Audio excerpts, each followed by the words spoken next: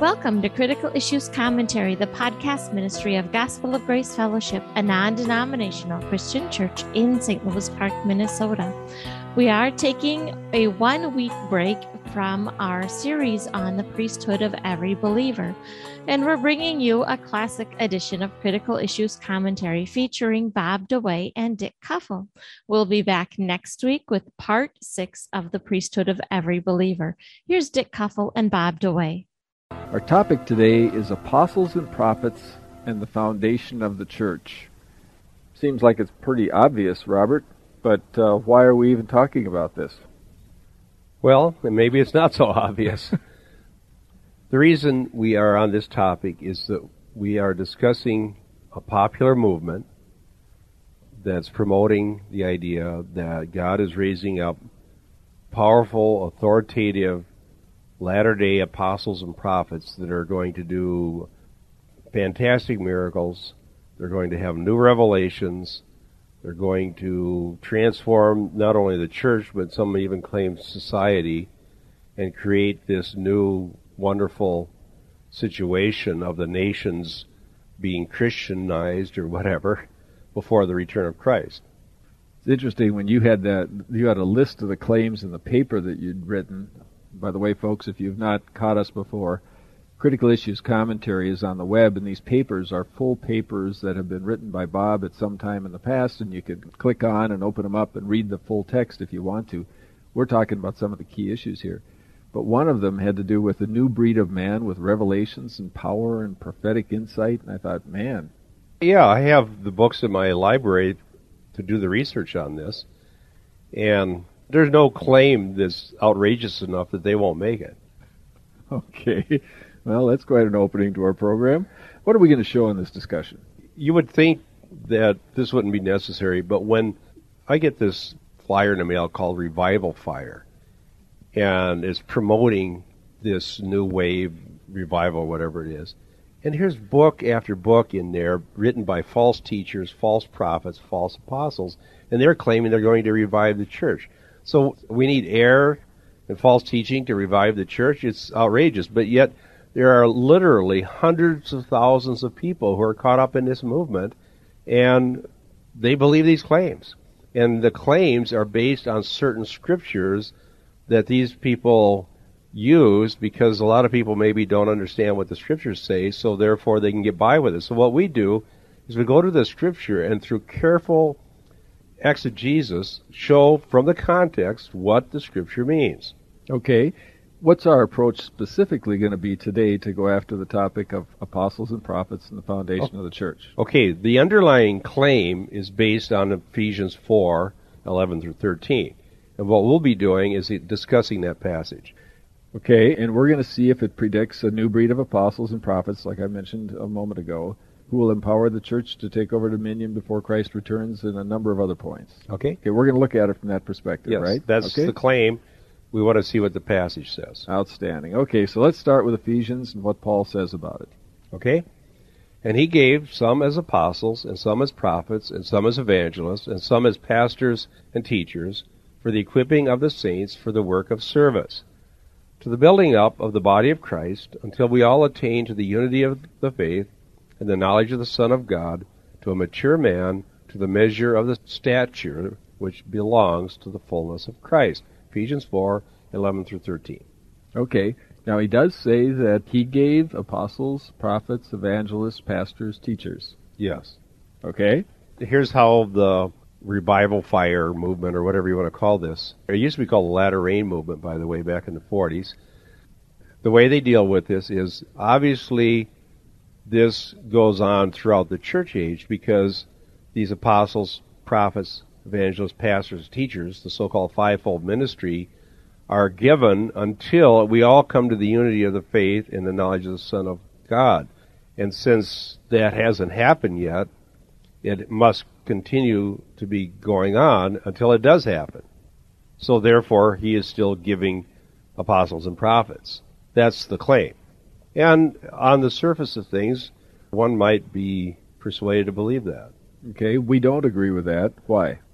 Well, they haven't been very careful in their use of the book of Ephesians because Paul twice before Ephesians 4 talked about apostles and prophets. So what we need to do is find out who he's talking about. Okay. Where would you go? Well, we have to just look at the possibilities, and then we'll look at the context. Okay. Here's what I can understand. There's three possibilities as to who these apostles and prophets are. First possibility is the biblical ones. The apostles and prophets through whom God worked to give us the New Testament. Right? The biblical ones, the immediate apostles of Christ.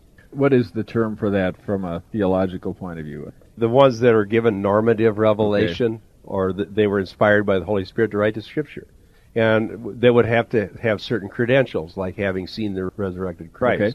Someone like Paul, who claimed to be the last because he was one that was born out of time, 1 Corinthians 15. So that's the authoritative apostles, the ones who gave us the biblical revelation, the New Testament. Another possibility is that he's not restricting it to those, but he's going to be talking about just functional. Because the term apostle from the Greek can mean these unique apostles of Christ, or it can mean just anyone who's sent on a mission. In the same way with a prophet, it can mean someone in the office of a prophet, or it can mean someone who prophesies, a prophesying one. That's a possibility. Or third, it could mean what these other guys are saying is that these are authoritative, revelatory apostles and prophets that don't arise until later in church history. They give us new revelations. That's what these guys are claiming. Okay. So we have these three possibilities. I'm going to argue that it's the biblical ones that Paul's talking about here. You also make a point of the foundational aspect of their role. That's what we're going to talk about. Let's pick that part of it up, because if that was their role, and it ended there, we should discuss it here, I think. Yes. Paul uses the analogy of a building. And when he uses this terminology to the building up of the body of Christ, he's using a Greek word that's also used in Ephesians 2. So it gives us a clue. Let's look back in Ephesians 2 so we can find out what Paul means. Ephesians 2, 19 and 20 says, "So then you are no longer strangers and aliens, but you are also fellow citizens with the saints and are of God's household, having been built upon the foundation of the apostles and prophets, Christ Jesus being the cornerstone." So here, the foundation of the building are the apostles and prophets, with Christ being the cornerstone. And so these would be the apostles and prophets of the New Testament. I like that. So now we have a foundation that's been established. I do have one question, though. Who are the prophets? Well, that's an interesting discussion, because though Paul uses the phrase apostles and prophets, the New Testament was written by apostles. There's only one prophet named specifically a prophet in the New Testament, and that is Agabus. But he didn't write any biblical passages. So some assume that it means apostles as prophets. There's a number of discussions about this. But whatever Paul's meaning, he's talking about New Testament ones that actually existed in his day. Okay. Because they're given together as a group, and they're part of the foundation. All right. And I go with that one. So we conclude that the apostles and prophets in Ephesians 2:20 are the foundations of the church. Yes. Okay. And Christ fits in there where? Christ is the cornerstone, which is the key stone. And that's, of course, referring to an Old Testament prophecy, and it's also mentioned in 1 Peter. But that's your foundation, and it's only laid once. So the idea is you lay the foundation, it's laid once for all, and all of church history is a process of building upon the foundation. Okay. You don't have to go back and relay the foundation. That's only done once. The building goes on until the house is completed. But I think I would like to give one more piece of evidence to prove my contention that these are biblical apostles and prophets from the New Testament time and not some latter-day ones. And that's found in Ephesians 3, 4 through 6, where it says, "And by referring to this, when you read, you can understand my insight into the mystery of Christ, which in other generations was not made known to the sons of men, as it has now been revealed to his holy apostles and prophets in the Spirit." I want to stop right there before I finish the quotation. As it now has been revealed to his holy apostles and prophets in the Spirit. So he's talking about specifically the New Testament revelation. And it says, has been revealed. So these apostles and prophets, Paul's talking about Ephesians, are the ones who received from Christ himself the New Testament. That's very clear in Ephesians 3, 4, and 5. Then he goes on and tells the content of this mystery, and that's, to be specific, that the Gentiles are fellow heirs and fellow members of the body and fellow partakers of the promise of Christ Jesus through the gospel. So this isn't some mystery religion with secret initiation rites. It's the gospel. I like it. Okay. The second major area that we wanted to pursue then was the fivefold ministry. Is it for today? Now there's quite a body of belief out there that says these five that we listed at the beginning are all present in all that power now. Okay. There's a couple of major issues here. What I've tried to show is that clearly you have the foundation. It's the New Testament apostles and prophets with Christ himself that are the foundation. The building's built throughout church history as God adds people to his church. And Ephesians 3 said that it was about the gospel and about God saving Gentiles and Jews and building them into this building, one new man, it says in Ephesians 2. So now, what about ongoing church history? Are there more apostles? Or can we ask the question this way? Do the apostles have successors? Now, if you're Roman Catholic, you would say yes, that the foundation was not laid once for all, that there are a succession of apostles that are called popes, and that they continue throughout church history to give us new authoritative revelation. And that they can at times speak with just as much authority as anybody in the Bible did, and we're bound to what they say. Now, there's been a lot of books written to refute that position. Can't go into a lot of detail here, but you can get the article at our website, it's issue 66. I quote Clement of Rome, whom the Catholics claim is one of the early popes. And Clement wrote a real early epistle around 100 AD or 105. And in that, he cites Paul as an apostle who wrote Scripture and distinguishes between himself, Clement, and true apostles that write Scripture. He doesn't consider himself a successor of the apostles. So the early church realized that the apostles were the ones that gave them the New Testament. They did not see more of them coming along to add to this. Now, it was a number of years before the canon was settled upon, but it was closed when it was done being written. The canon being the authoritative books of the New Testament. Okay. Interesting when you were mentioning Clement, there's a series out of my background, Cletus, Clement, Sixtus, Cornelius. Well, you got to memorize. John and Paul, Cosmas and Damian. There's a whole bunch. Anyway, wherever that came from. The foundation is laid once for all. Okay, we have some apostles' qualifications that are listed, that they're unique. And then there's also the concept of the writings of the apostles was considered Scripture. Yes. So that really ends a long time ago, if that's true. So yes. We have to talk about what's your background for that. Well, Jude says that we should earnestly contend for the faith once for all delivered to the saints. And then Peter says that Paul was writing Scripture in 2 Peter. So we have this idea that there's this body of material inspired by the Holy Spirit, this inerrant, that's been given to the church through the biblical apostles and prophets, ordained by Christ, his apostles. That is the foundation. And notice in Ephesians 4 that ultimately it goes on and says that we will no longer be tossed to and fro by every wind of doctrine. So how's that going to happen? Well, we have a solid biblical foundation that we stick with, so we aren't tossed around by the winds of doctrine. But if we got all kinds of apostles running around the world claiming to be speaking infallibly for God or giving us new revelations, they create the wind of doctrines, whereas the true biblical ones help us withstand these. Absolutely. Bob, I want to continue with the apostolic question portion of this. You're saying there will be no more authoritative apostles after the death of Christ. After the death of those whom Christ appointed. Better yet. Okay. Period. I mean, you're not waffling on this thing. That's a fact. That's it. Okay. Limits on the ministry. we have these evangelists, pastors, and teachers left. We haven't talked about that part yet. Okay. What about them?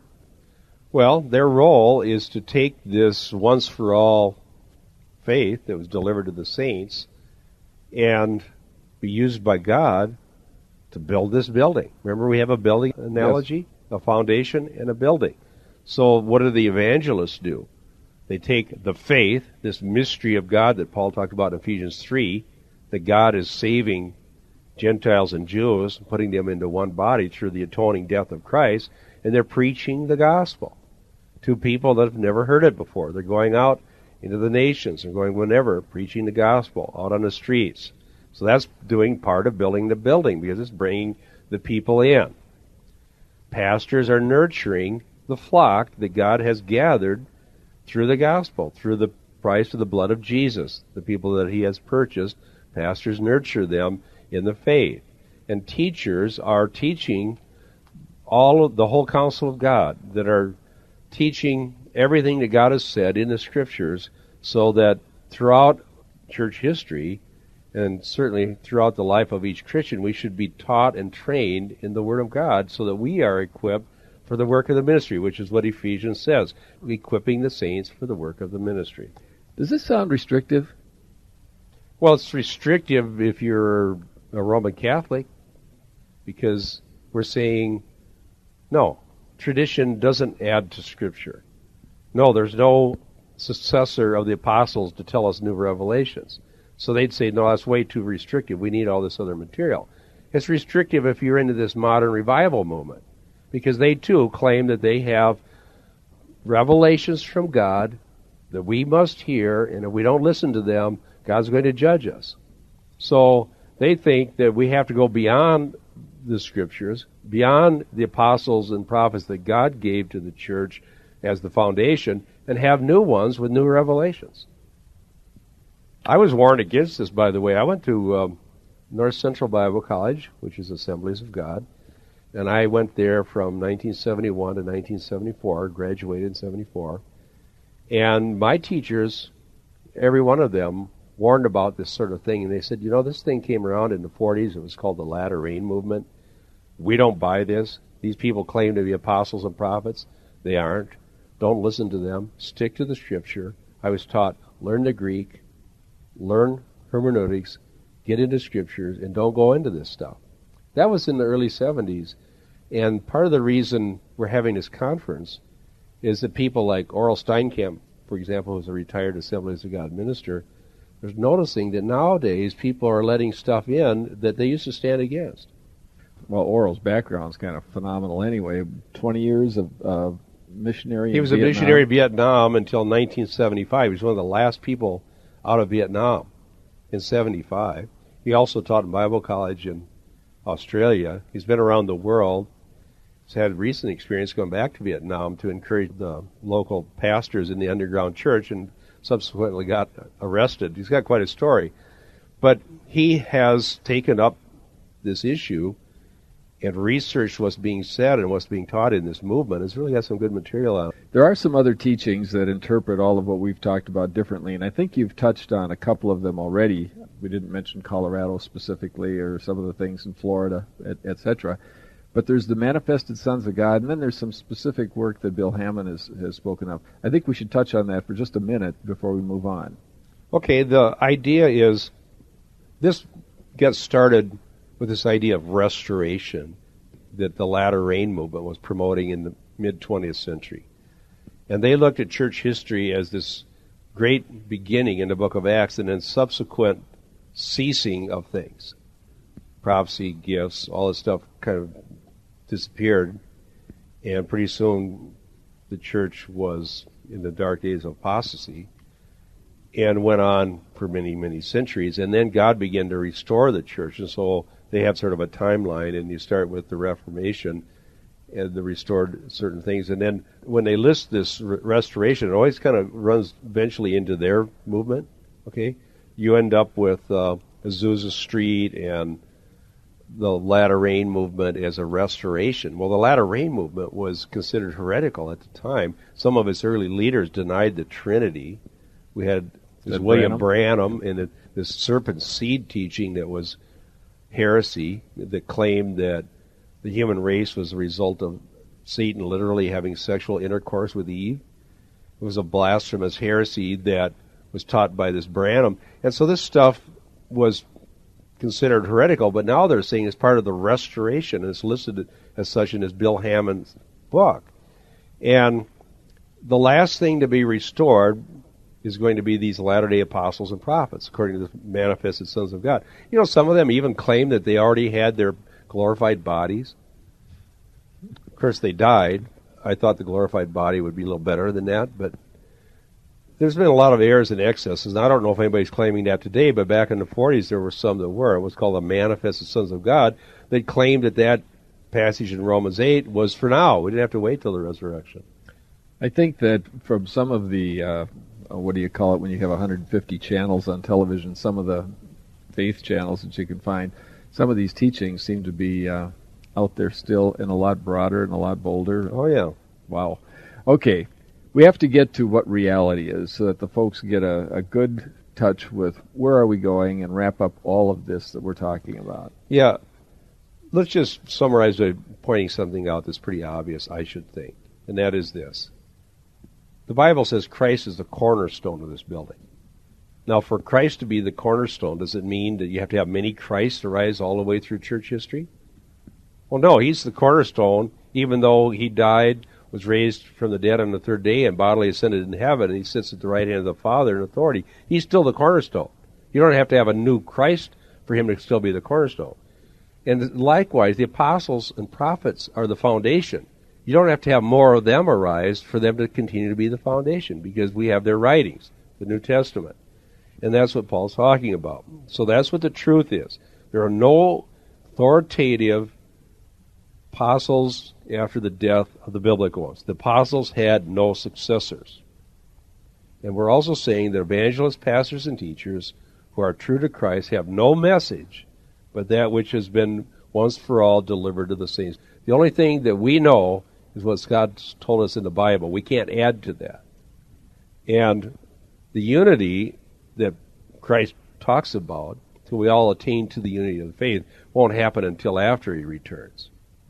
Not before. We strive for it all the way through church history, but it does not happen until he actually returns. Okay, and one more thing. Those who claim new revelations, new power, new authority, apostolic status, they're false. They lie. Got that. That's real simple. How would you wrap this up for the people? I mean, that was a great summation. That covers what we were teaching today. But pastorally, you've got some concerns about that. Well, there's a lot of people getting beat up. And there's some very huge churches that are teaching these things. You can watch them on cable TV or whatever on a satellite dish. And the people are being robbed of the whole counsel of God. They're told that scholarly hermeneutics and scholarly exegesis of biblical passage is going to cause them to be dead and dry and dusty. Some of the best-selling books in America in the religious marketplace are taught by people that are in this movement. One guy who doesn't believe in the Trinity has a top best-selling book that's promoting this kind of false teaching that we are discussing here.